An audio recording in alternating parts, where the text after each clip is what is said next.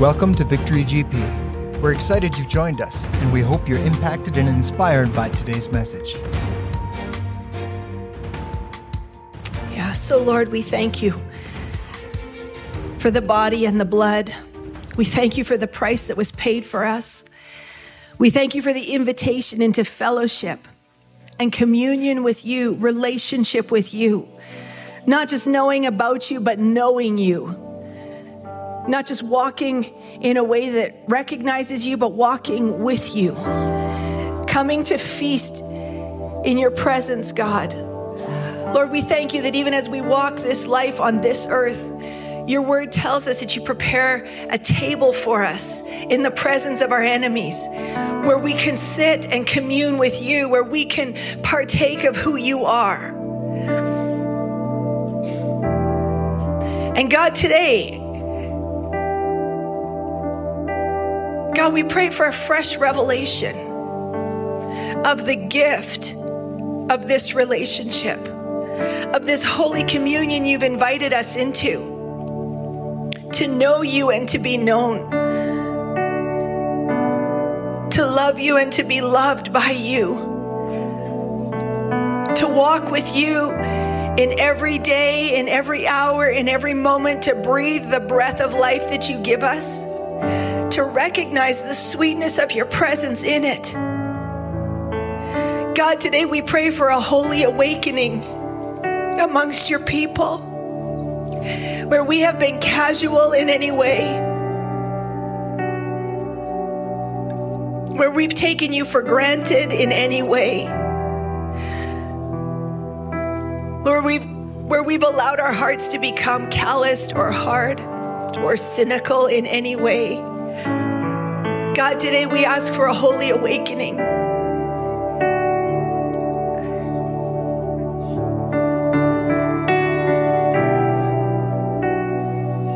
We ask that that river that flows from the throne of God would flow through this house and bring healing where necessary.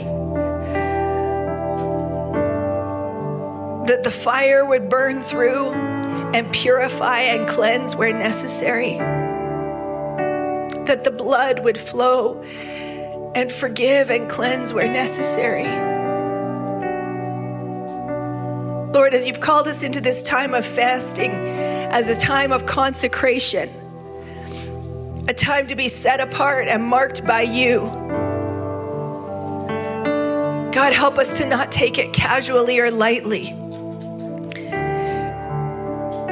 Help us to grasp the depth of what it means to be called sons and daughters of God.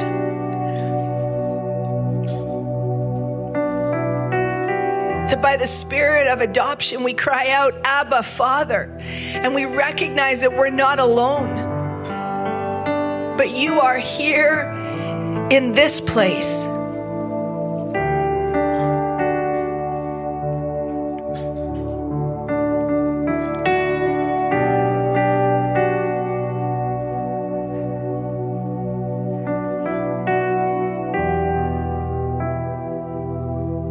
We come before you today and we ask for an encounter that would mark us for the rest of our lives on this earth.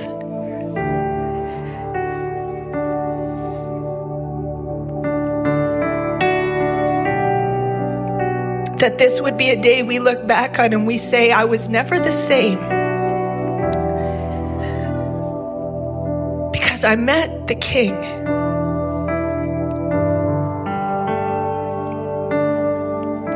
And I surrendered and I gave him everything. And he gave me so much more in return.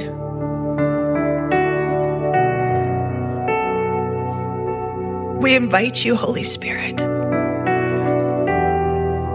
We invite you, Holy Spirit.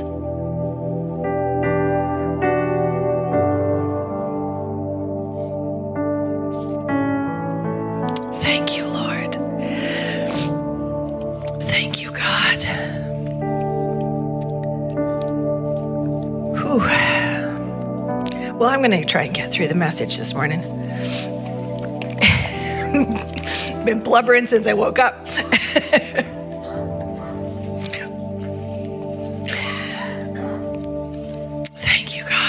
Thank you, Daleen. Whew. Do you feel the weight of his presence? It's like you almost want to get off your chair and sit on the floor because we need to get low before him. Today we're talking about holy unto the Lord, and we've been walking down this path a little bit the last couple of weeks. 2 weeks ago, I spoke on the season of extremes that I believe God's calling us into, and the line where the middle area gets cut out and things are extremely good or extremely hard. And it really depends on how we're handling the presence of God. It really depends on who we're leaning into and what team we're on. It really depends on how we handle what it is that he tells us and how he speaks to us and how he ministers to us. And so today, as we've gone through this time of fasting so far this week, today's only day 6, we are not actually celebrating the emblems of communion today. We're going to do it Wednesday night. And I know not everybody will necessarily be here, but I want to invite everybody. 6 o'clock till 7:30, something like that. And we are going to celebrate the actual emblems of communion together. We'll push it as far back into the actual partaking together as far back as we need to make room for people getting off work. But there's something very holy about communion. And I was reminded, as we were breaking open the bread and the smell of the fresh bread that just, maybe because you're fasting, whatever, but instantly the saliva glands start going, and it's like, oh man, it smells so good. And when Jesus instituted communion and he broke the bread and he said, "This is my body that's broken for you." And that same way that smell of fresh bread causes a craving and a desire, and it's going to satisfy. We're intended to come to the presence of God like that, craving him, ready to bite in and taste and see that he's good. That's what we're intended for. And I think sometimes, in our simplicity of doing things the correct way and the modern way and blah, blah, blah. And now we got those little cups with the little plastic cover and then the little fake bread thing that sort of dissolves and sort of doesn't. And then you take off another plastic cover and then there's the stale juice. And I'm Jesus broke the fresh bread and he passed the wine. And today we've got water in the cup. Wayne's like, what if he turns it to wine? I'm like, we're doing communion this morning then. If God shows up, I'm going to keep checking, but we will change the plan if that happens for sure. But our systems of man are designed to take the holiness out of the moment and do what's comfortable and do what's convenient and do what's the most obvious and sensible. And in the simplicity of what communion is supposed to be, and we can make that even more simple, more correct for us.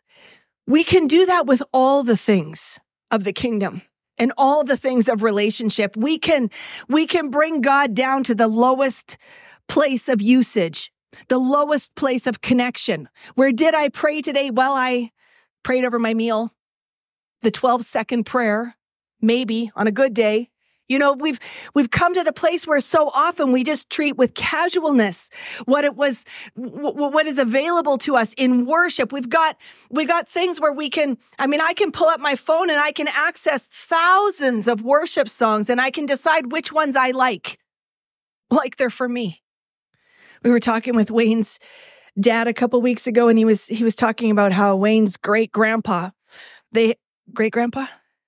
they used to live down in central Alberta back in kind of when the Bible Belt was being built in our province. And the whole Ernest Manning as premier and that he would do radio shows and preach the Bible. And there was a pocket of believers at that time that would gather together and do things like haul a real piano up into the loft of a barn to have a worship meeting. That's what our family has been part of over the years. Desperate to gather and worship the Lord together. And now we ask ourselves, do I like it? How do I feel about it? Do I have time? Am I interested? And this is not meant to be condemning. I am cautious with how we present this today because I'm walking through things myself. What does it mean to be, and today's message, holy to the Lord? What does it mean to be holy to the Lord? And we talked a couple weeks ago about what consecration means, and it actually means holiness, and holiness means consecration, but essentially it means, in definition, set apart, consecrated to God, separate, dedicated, pure, sacred. The Bible tells us to be holy as he is holy. Well, we sure can't be perfect. None of us goes through a day probably without something that's not perfect. But can I be set apart? Can I live a life that is wholly dedicated to the Lord? Can I live a life that is marked by him, that his presence is obvious on my life? Romans 6:22 and 23, and we're going to read it in the Amplified. And it says, but now since you've been set free from sin and have become the slaves of God, you have your present reward in holiness, and its end is eternal life. But for the wages of sin pays in death, but the bountiful free gift of God is eternal life through Jesus Christ our Lord. The free gift of God. In the Amplified, that is his remarkable, overwhelming gift of grace to believers is eternal life through Jesus Christ our Lord. But now, since you have been set free from sin and have become slaves to God, you have your benefit resulting in sanctification, being made holy, set apart for God's purposes, consecrated, holy. What the Spirit of God is reminding us today is that God's people shouldn't have to tell people that they're God's people. It should be obvious. We are set apart as holy unto the Lord. 1 Corinthians 10:31 says, therefore, whether you eat or drink or whatever you do, do it all to the glory of God. Whether you eat or drink or whatever you do, not Sunday mornings, not home group nights, not men's mentorship groups, not ladies' Bible study. These things are tools that help us, but every part of my life is meant to be dedicated to the Lord. How I function as a wife, how I function as a husband, how I function as a parent, how I function as an employer, as an employee, as a volunteer, as a consumer, as a purchaser, whatever we do it all for the glory of God. Meaning we, not what we do, we are holy, set apart, consecrated to the Lord. It is obvious that every word that comes out of my mouth, that the decisions that I make, the things that I do, the things that I pursue, the cravings of my life, the places I spend my money, it's dedicated to the Lord. And to the best of my ability, I walk it out for his glory. It's the place where when Jesus said, he was breaking the body. This is my body that is broken for you. Specifically in John 6:35, Jesus said to them, I am the bread of life. He who comes to me shall never hunger, and he who believes in me shall never thirst. Jesus was saying, I am actually everything that you need. And when he said that, he was saying it to people who prior to that had been doing all the things related to food for the legal reasons. For those of you who have started on your Read Through the Bible in a Year program and you're reading through, you might be at Exodus or Leviticus right now, and it's just feeling like it's mind-numbing. It's, cook this that way and take off this part and boil this and fry that and smoke that, and it's all the stuff. And it's this process that we go through, or we did go through in the old days, that wasn't really about the food, but God was saying, what I am is holy, and what you ingest must be holy. It must be set apart. It must be sanctified. It must be for me and in me. And God was really specific that everything that they ate in the Old Testament, it had to be without the blood. because the life is in the blood. And so everything, the blood had to be drained out of every animal that they were going to eat, everything that they took in. There was a very specific reason that life had to be taken out, because their life was meant to come from God. So when Jesus came and he said, I am the bread of life, he who comes to me shall never hunger, and he who believes in me shall never thirst. He took all of those things that we read and boil this and bake that and cut this and fry this and smoke that and drain this. Jesus came and he said, it is all met in me. I am the bread. I am what you crave. I am the satisfaction of your life. I am the one who supplies your needs. I am the one who sustains your life. I am the one who meets you in your broken places and brings healing. I am the bread of life. Jesus was saying everything changes because of me. And this was a revolutionary thing. God used food as a symbol for a spiritual reality. Food we understand because it addresses a physical need. We can address the senses and recognize the feelings and the things that go around it. But the physical is just meant to point towards what is spiritual. And so this is why we read in Psalms 34, oh, taste and see that the Lord is good. Blessed is the man who trusts in him. Oh, taste and see that he is good. Blessed is the man who trusts in him. Oh, fear the Lord, you his saints. There is no want in those who fear him. The young lions suffer lack and suffer hunger, but those who seek the Lord, they shall not lack any good thing. Those who partake of him, those who feast on his goodness, those who feast on his faithfulness, those who taste and see that he is good, lack no good thing. God promises he will be the one that meets their needs. And so what we're recognizing is that God's saying, I want you to be holy to me. Be different, be separate. And when you are, and when you do, I will meet every need. I will be your source. When you walk in holiness, it's going to change everything about your life. And again, we're not talking like rules. We're talking separate unto the Lord. And when my heart is separate unto the Lord, it changes my behavior. In fact, holiness has this thing that happens. It directs our identity, our relationships, our actions, our reactions, our purpose. Holiness changes everything about how we do life. And so today we're going to talk about this and break it down. Number one, the identity that comes with holiness. The opposite of holiness is not deep, willful sin. The opposite of holiness is common. The opposite of holiness is common. There's a story in the Bible, and we're going to get into it, Daniel chapter 1, and this has been our theme going through this fast. And Daniel chapter 1 was the passage that the Lord gave me when we called this fast and the theme that he was leading us into.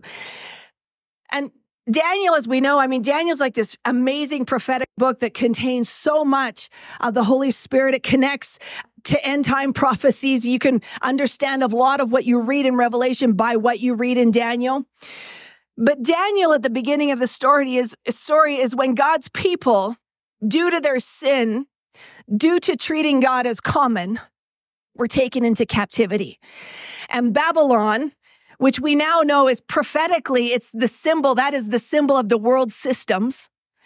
Babylon took captive God's people. And at the beginning of the story, it's very interesting because it says in verse 3, the king instructed somebody, the master of his eunuchs, to bring some of the children of Israel and some of the king's descendants and some of the king's nobles, young men in whom there was no blemish, good-looking, gifted in wisdom, possessing knowledge and quick to understand, who had the ability to serve in the king's palace, and whom they might teach the language and literature of the Chaldeans. And this little portion here is so interesting because what it was is that Babylon, Nebuchadnezzar, the king of Babylon, prophetically symbolizing world systems, said, I want the best. I want God's best. And he said, when you go in and you're killing and you're taking cities, I want the king's sons. I want the king's children. I want the fruit of his life, and I want them here with me. And the first thing they did is emasculate them, strip them of their identity. They served as eunuchs the rest of their lives, stripped their identity and their ability to bear further fruit, and said, bring them near to me, and we will teach them our ways. We'll teach them how to speak. We'll teach them how to act. We'll teach them how things work, and we'll feed them from our table. Spirit, soul, body. They started with the body. They moved to the soul. They were after the spirit. Let's emasculate them, destroy the body. Let's teach them our things, our ways, our words. Spirit, soul, body. The soul is mind, will, and emotions. So we'll take the body. We'll take the soul. And then we'll feed them from the king's table. Now that sounds like body until you realize that God had told his people to eat differently because the food was a symbol of something else. And so it says that there's this group of them. Amongst them, there was this group that had gathered. And it's interesting because it's, for all of those who have the VeggieTale memories, Shadrach and Benny, Shadrach, Meshach, Abednego, and Daniel were 4 that were grouped together. There was more, but there was 4 that was grouped together. And those 4 lived a different life. They lived a different life because from the beginning, they made a decision. They couldn't affect what happened to their body, and they couldn't really deal that much with what happened to their soul, but they decided with their spirits. And it says in Daniel 1:8, Daniel purposed in his heart that he would not defile himself with the portion of the king's delicacies, nor with the wine that he drank. Therefore, he requested of the chief of the eunuchs that he might not defile himself. Why? Because what they cooked in Babylon, what was on the king's table was meat with blood in it. It wasn't that Daniel didn't care for the king's food. Obviously, nobody else came into agreement with this except for these 4 guys. The rest of them were like, you know what? You bring me into captivity. You do this to me. I'm going to eat what I get. This is awesome. I deserve to be fed. I deserve the good stuff. At least I'm not one of those people that's doing without. I'm going to eat all the good stuff I can get from this land. How many of God's kids have set aside what God's best is for us, and we will take all the good of this land that we can get? We will be satisfied with the king's delicacies. We will decide that it's worth it for the things of this world, but this is temporary. So Daniel says, I will not defile myself. Please do not make me defile myself. What he was saying was not, I don't want to eat a steak. What he was saying is, I will not serve your God. I will not serve your God. I belong to somebody else. I am holy unto the Lord. I am set apart. I am not feeding it just because you put it on the table. I am not taking it in. Just because it's there doesn't mean it has to be yours. I will not defile. The word means desecrate, pollute, or stain myself. I will not desecrate, pollute, or stain myself with the things of this land. He asked the captain of the eunuchs to test them because the guy was like, I don't want to get in trouble for not doing what I'm supposed to do. He's like, give us 10 days and test us. This is why we're doing 10 days right now, by the way. And it's not a vegetarian thing. They ask for vegetables mainly because they don't want the meat cooked the way that meat is cooked. It's not about not eating meat. It's about being set apart. And it says in verse 17, as for these 4 young men, God gave them knowledge and skill in all literature and wisdom. And Daniel had understanding in all visions and dreams. Now, at the end of the days, when the king had said they should be brought in, the chief of the eunuchs brought them in before Nebuchadnezzar. So it's a 3-year process, actually. They were supposed to be trained and raised up in the things of this land for 3 years. Verse 19, then the king interviewed them, and among them there was none found like Daniel, Hananiah, Mishael, and Azariah, Shadrach, and Benny. Therefore, they served the king.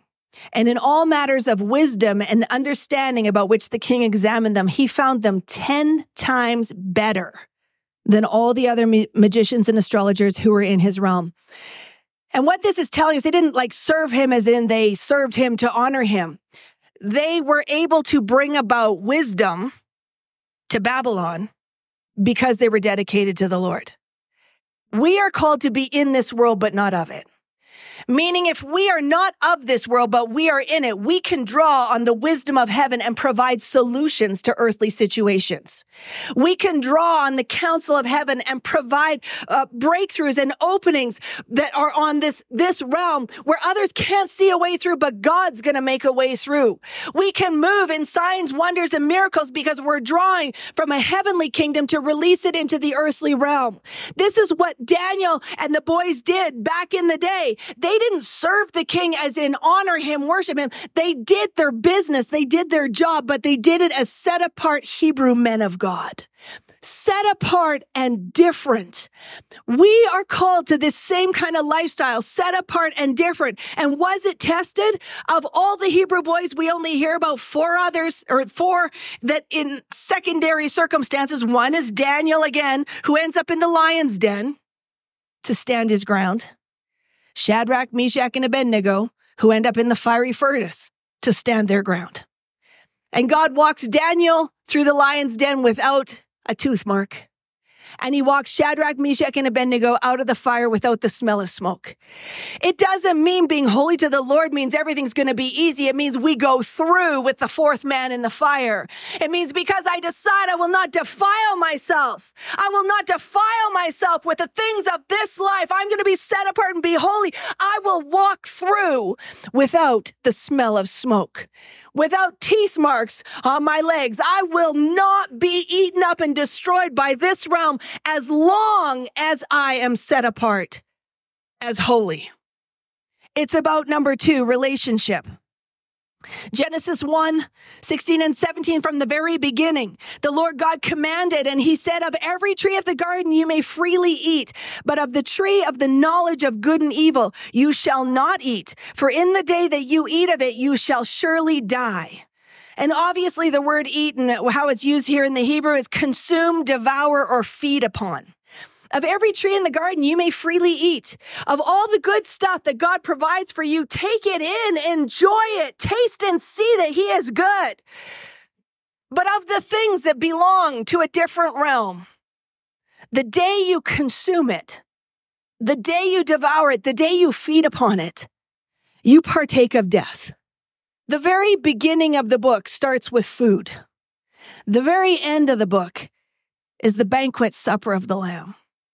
The marriage supper of the Lamb. We are feasting on both ends. But what we're feasting on changes the outcome of the end.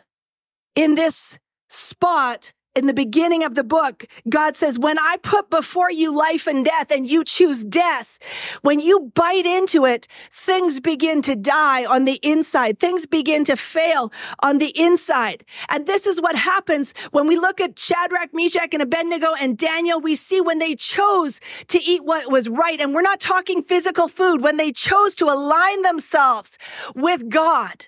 When they chose to be set apart as holy, and they would not consume the things that look good, smell good, taste good, but were not good. When they decided to be set apart and holy, they were wiser, healthier, more knowledgeable, more able than anybody else. It's not about withstanding and abstaining so that we can suffer. It's about being holy so we can walk in his fullness. The identity that we have with him as sons and daughters of God requires us then to move into this relationship. And it's what we decide to do. Proverbs 23, 1-3 in the Amplified, again, it talks about a very similar situation. And it says, when you sit down to dine with a ruler, consider carefully what is set before you. For you will put a knife to your throat. You will put a knife to your throat. It's not a trick of the English language. Be very careful what you eat when you sit down to dine with a ruler. The things of this age, the principalities, the powers, the rulers of wickedness in heavenly places. When you sit down in those realms, because we live in the world, we're not separate from it. We live in it, but we're not of it. Be very careful about what is set before you. For you will put a knife to your throat if you are a man of great appetite. Come on now. I need you to hear this with your prophetic understanding. If we desire, crave, go after the things of this world, the things that are not born of the Spirit, but they are born of the flesh and often born out of the demonic. If we crave that, if that's the passion of our life, that's the drive of our life, you will lead yourself into a place of death on the inside. You will walk yourself into a place of death on the inside. Do not desire his delicacies, for it is deceptive food offered with questionable motives. Come on. It is deceptive food offered with questionable motives. I could land on this for a while, but I'm going to let the Holy Spirit do his work. Ask him. Ask him what's been looking good to you that's deceptive food. It could be as simple as what pops up on your phone. I'm telling you what, that swipe right is nothing compared to a wife. It might be, here's the big money, but you're going to have to be away from your family for 6 to 8 weeks at a time. It might be, this is going to help you relax and unwind, but it's going to debilitate you from holding down the job that it's going to take to sustain your family. What are the things that look good, but they are deceptive food offered to you with questionable motives? When the cravings are there, I like what C.S. Lewis, he says, if we find ourselves with a desire that nothing in this world can satisfy, the most probable explanation is that we are made for another world. Isn't that good? The probability, the reason that we chase things is because we're not made for here. And therefore, we are supposed to, Psalm 34, 8-10, taste and see that the Lord is good. Taste and see that he is good. And blessed is the man who trusts in him. Oh, fear the Lord, you his saints. There is no want in those who fear him.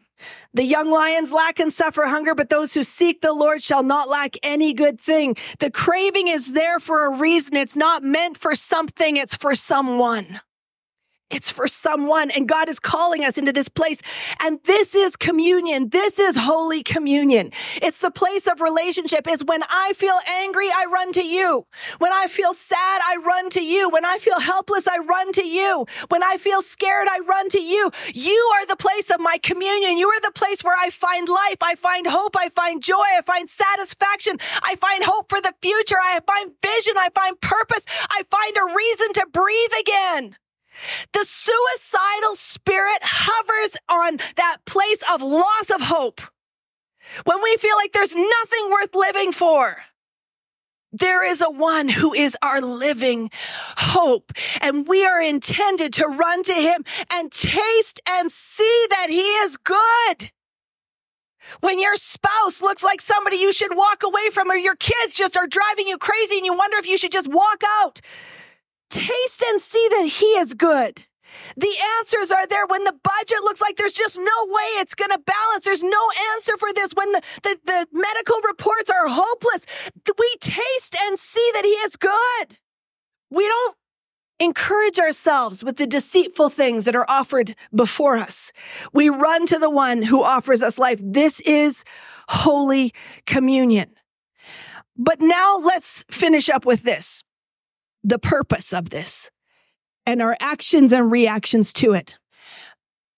And it's very important that we understand this is holy communion. He is holy. When we come and we meet with him, and we talked about yesterday, if you're studying fasting, Isaiah 58 talks about the fast that God chooses. And he says, you could be doing all the stuff. You could be doing all the functions of church, and your heart is not pleasing to me. What you're doing is not pleasing to me, because it's about the relationship. It's about the deeper things. We need to ask ourselves why we're doing what we're doing and what is the state of our heart. And are we holy or common? And are we treating him as holy or common? The word warns us that there's a time when the people of God will have a form of godliness, but deny its power. And I believe for the most part, that is where the church rests at the moment, where we're not seeing what we should be seeing. And we sometimes cry out, why, God? Why? Why? Why aren't you doing this? Why aren't you moving in this way? Why are we seeing more miracles and signs and wonders? Why isn't there more? Isaiah 58, we read yesterday, the people are doing all the things and they're fasting and they're sacrificing and they're saying, God, why do we cry out to you and you don't listen to us? And God's like, because you're mistreating people, because you're treating me as common, because you actually are not holy unto me at all, and what you're doing is not pleasing to me.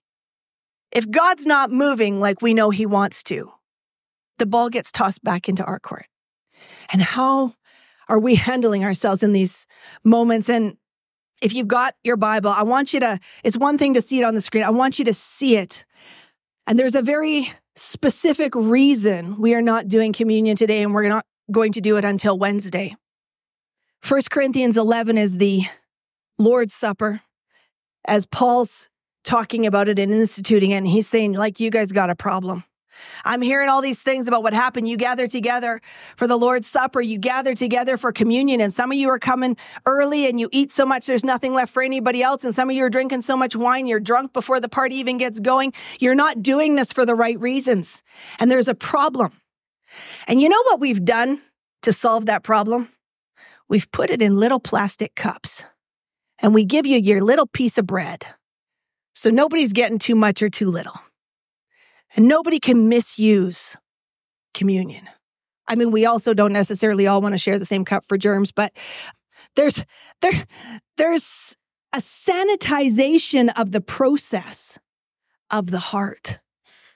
Because what is being talked about here, what Paul talks about is not, he's not just talking about actual food consumption. He's talking about you are not handling this relationship well. I mean, these are first generation believers. Like, these are the ones that didn't walk with Jesus, but the ones right after. It took one generation to forget how important this is, how valuable it is, how holy he is. One generation away from watching the blood drip down the cross. One generation away from the thorns in his brow. One generation from seeing him risen from the dead with hands that have holes in them from the price that he paid. One generation away, and they gather to celebrate him and abuse it. Treat it common. It's like it's a pizza and a Coke instead of the blood and body of Jesus Christ, who gave everything. And I'm going to pick this up in verse 23, which is what we read when we do this. For I received from the Lord that which I also delivered to you, that the Lord Jesus, on the same night in which he was betrayed, took bread. And when he had given thanks, he broke it and said, "Take, eat. This is my body, which is broken for you. Do this in remembrance of me. Do this in relationship with me. Do this as a holy act set apart to remind you that we're in covenant together." Verse 25, in the same manner, he also took the cup after supper, saying, "This cup is the new covenant in my blood. This do as often as you drink it in remembrance of me. For as often as you eat this bread and drink this cup, you proclaim the Lord's death until he comes. Therefore, whoever eats this bread and drinks this cup of the Lord in an unworthy manner will be guilty of the body and blood of the Lord. But let a man examine himself, and so let him eat of the bread and drink of the cup. For he who eats and drinks in an unworthy manner eats and drinks judgment to himself, not discerning the Lord's body. For this reason, many are weak and sick among you, and many sleep." In other words, there is a loss of the power and the manifest presence of God. There is a slumber that has settled. For if we would judge ourselves, we would not be judged. But when we are judged, we're chastened by the Lord, that we may not be condemned with the world. Therefore, my brethren, when you come together to eat, wait for one another. Do things purposefully. Do things well. And what he's talking about here, obviously, we have gatherings where we come together and we have assigned times where nobody's getting ahead of anybody. Nobody's eating too much or too little. Nobody's drinking too much or too little. What he's saying is you have failed to remember how holy God is. You have failed to remember that just because there is not necessarily the same immediate consequences that we see in the Old Testament, he's still a holy God. Old Testament, God would be slighted by the choices of mankind choosing to honor the gods of this world, and he would open up the earth and swallow them alive. Fire would fall from heaven and consume. Hailstones would fall and kill people. Praise God, we're New Testament believers, but that doesn't make him any less holy or any less offended by our sin. I know this is a hard word, but feel the nudging of the Holy Spirit on this one. What we are headed into demands an extreme people who extremely know their God. A people who are holy as he is holy. A people who have decided to be set apart and marked and do not do things in an unworthy manner. And he uses these words repeatedly. Verse 27, therefore, whoever eats this bread and drinks this cup of the Lord in an unworthy manner. Unworthy literally means irreverently or unfit. Irreverently or unfit. What is irreverence? Treating God as common. And it's not just about those days that we take communion. You got to understand this. It means every time we come into his presence and we are communing with him, person to person, when we're meeting with him face to face and we treat him as common, we are doing this. We are communing with him in an unworthy manner. Unfit. What makes us unfit? Unconfessed sin. Now he has paid the price. He has shed his blood. But we confess our sins and he is faithful and just to forgive us our sins and to cleanse us. When we come in and we're just like, God, you know, you're my homeboy. You understand where I'm at. Man, it was a rough week. I just struggled every day and bleep, bleep, bleep. But you understand, God, you know my heart. You know my inner workings. Common. He is holy. He is holy. It says that when we do this, when we commune with him in an unworthy manner, we are guilty of the body and the blood of the Lord. Guilty means liable for. It means the price that was paid for us, we step into. And we go, now I'm guilty of it. Now I owe it again. When I can't recognize that he's still God Almighty, judgment transfers. Verse 29, for he who eats and drinks in an unworthy manner eats and drinks judgment to himself, not discerning the Lord's body. Some of the things that we're walking under as the body of Christ is not that God is doing bad things, and it's not even the enemy is attacking, it's that we have stepped out of covering because we've treated him as common. We've desired the world's delicacies. We've pursued the world's delicacies.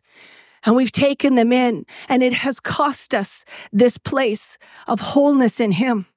I'm not talking about, you lost your salvation necessarily or whatever. I'm talking about the communion that you share with him. I can guarantee you, when you have felt a loss of his presence, it is probable that there's a place of consecration that needs to be gone back to. That often there's something God has said or nudged or directed, and we have said, no, not interested. And we forget that he's God. He doesn't have to ask us things. He gets to tell us things. He doesn't have to ask us how we feel about it.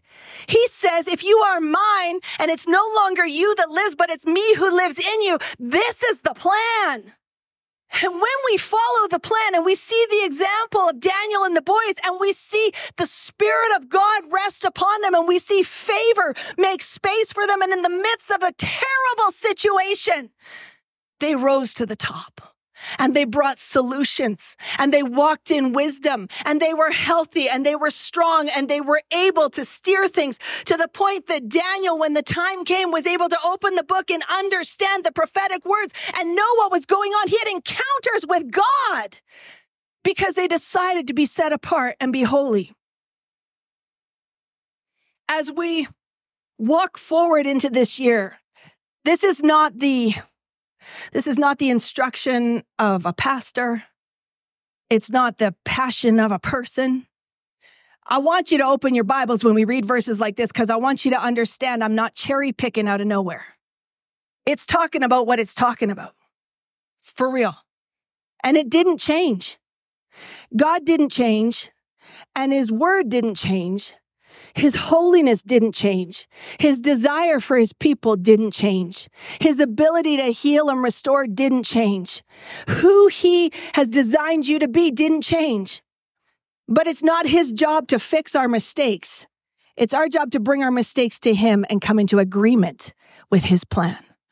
We're going to finish today in kind of a weird way. And, I just feel like we need to leave it a little bit open-ended because this is a very personal thing.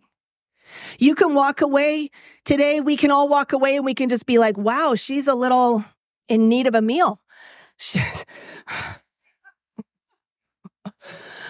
Or you can hear by the Spirit and you can pray what the psalmist prayed. Search me, O God, and know my heart, and see if there's any wicked way in me, and lead me in life everlasting. Because when we do, this holy calling, this holy opportunity is utterly transformative. And I believe who we are meant to be as individuals, as families, and corporately as a church is this is meant to be a house that is on fire. But the fire purifies and the fire consumes. And it's very important that we are prepared and we are right with God. And so we're going to finish today. We're going to put a video on and fill the space. You're welcome to leave whenever you'd like. If you want to come and spend some time at the altars, do that. If you want to sit in your seats. But this is a video from the closing session of the Passion Conference in Atlanta. And for those of you who have been tracking with that, the Passion Movement is a student movement. Once a year, they do a conference, and a lot of amazing ministry has come out of it. But we're talking young people. And what our studies are showing when they look at church in North America right now, they're showing that there's a gap in the adult population in our passion for Jesus. Those that attend church attend sometimes, and we're a little wishy-washy, and it's things are not necessarily where they should be. But the upcoming generation, those that come into the church, those that come to Christ, are passionately invested, and they're like, either it's worth giving my whole life to, or it's not worth anything at all. And so I believe God is calling us. There is a history biblically of Abraham, Isaac, and Jacob. Abraham walked with God. Isaac was casual. And Jacob wrestled to the point that it changed him forever. The Jacob generation is rising. Isaac, we have a chance if we will decide to be set apart and be holy. And so as this plays, it's really not that exciting. You can close your eyes, you can watch it, whatever.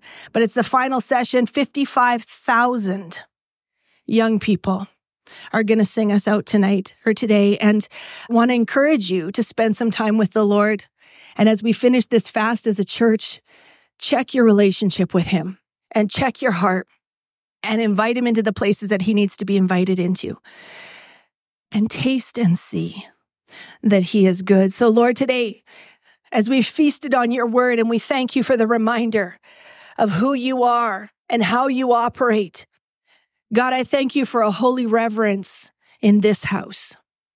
And Lord, whatever has been common to us, we repent of that, Lord.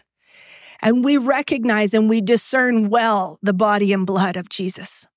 We recognize that you alone are God, that you set the boundary lines, that you are good, that you are perfect, that you are true, and that you don't change. You don't have to change for our culture, and you don't have to change for our preferences, and you don't have to change for the kingdoms of this world. And so, Lord, today we purpose ourselves to align with you as individuals, as couples, as a church.